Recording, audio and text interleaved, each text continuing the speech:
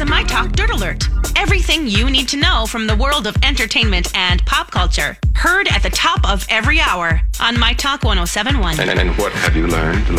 Reba McEntire and her boyfriend of 2 years, Anthony let's just call him Anthony. Hello. They've called it quits after 2 years.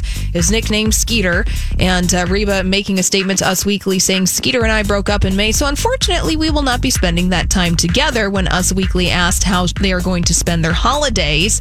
And Reba added, we still talk, we're still friends, but just decided to go our separate ways. And Reba and Skeeter got together through mutual friends while on vacation in Jackson Hole, Wyoming in 2017. So, well, that's too bad. There they go. No. Everyone will be okay.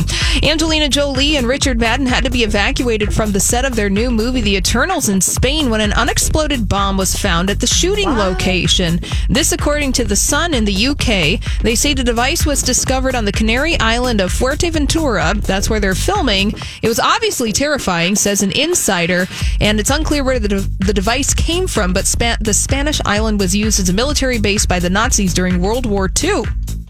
So everyone had to leave the scene. All right. Looks like everyone's okay now.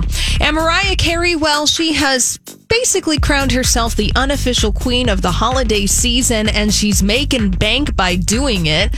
According to Bant.com, Mariah Carey was paid $11 million to promote potato chips in the United Kingdom.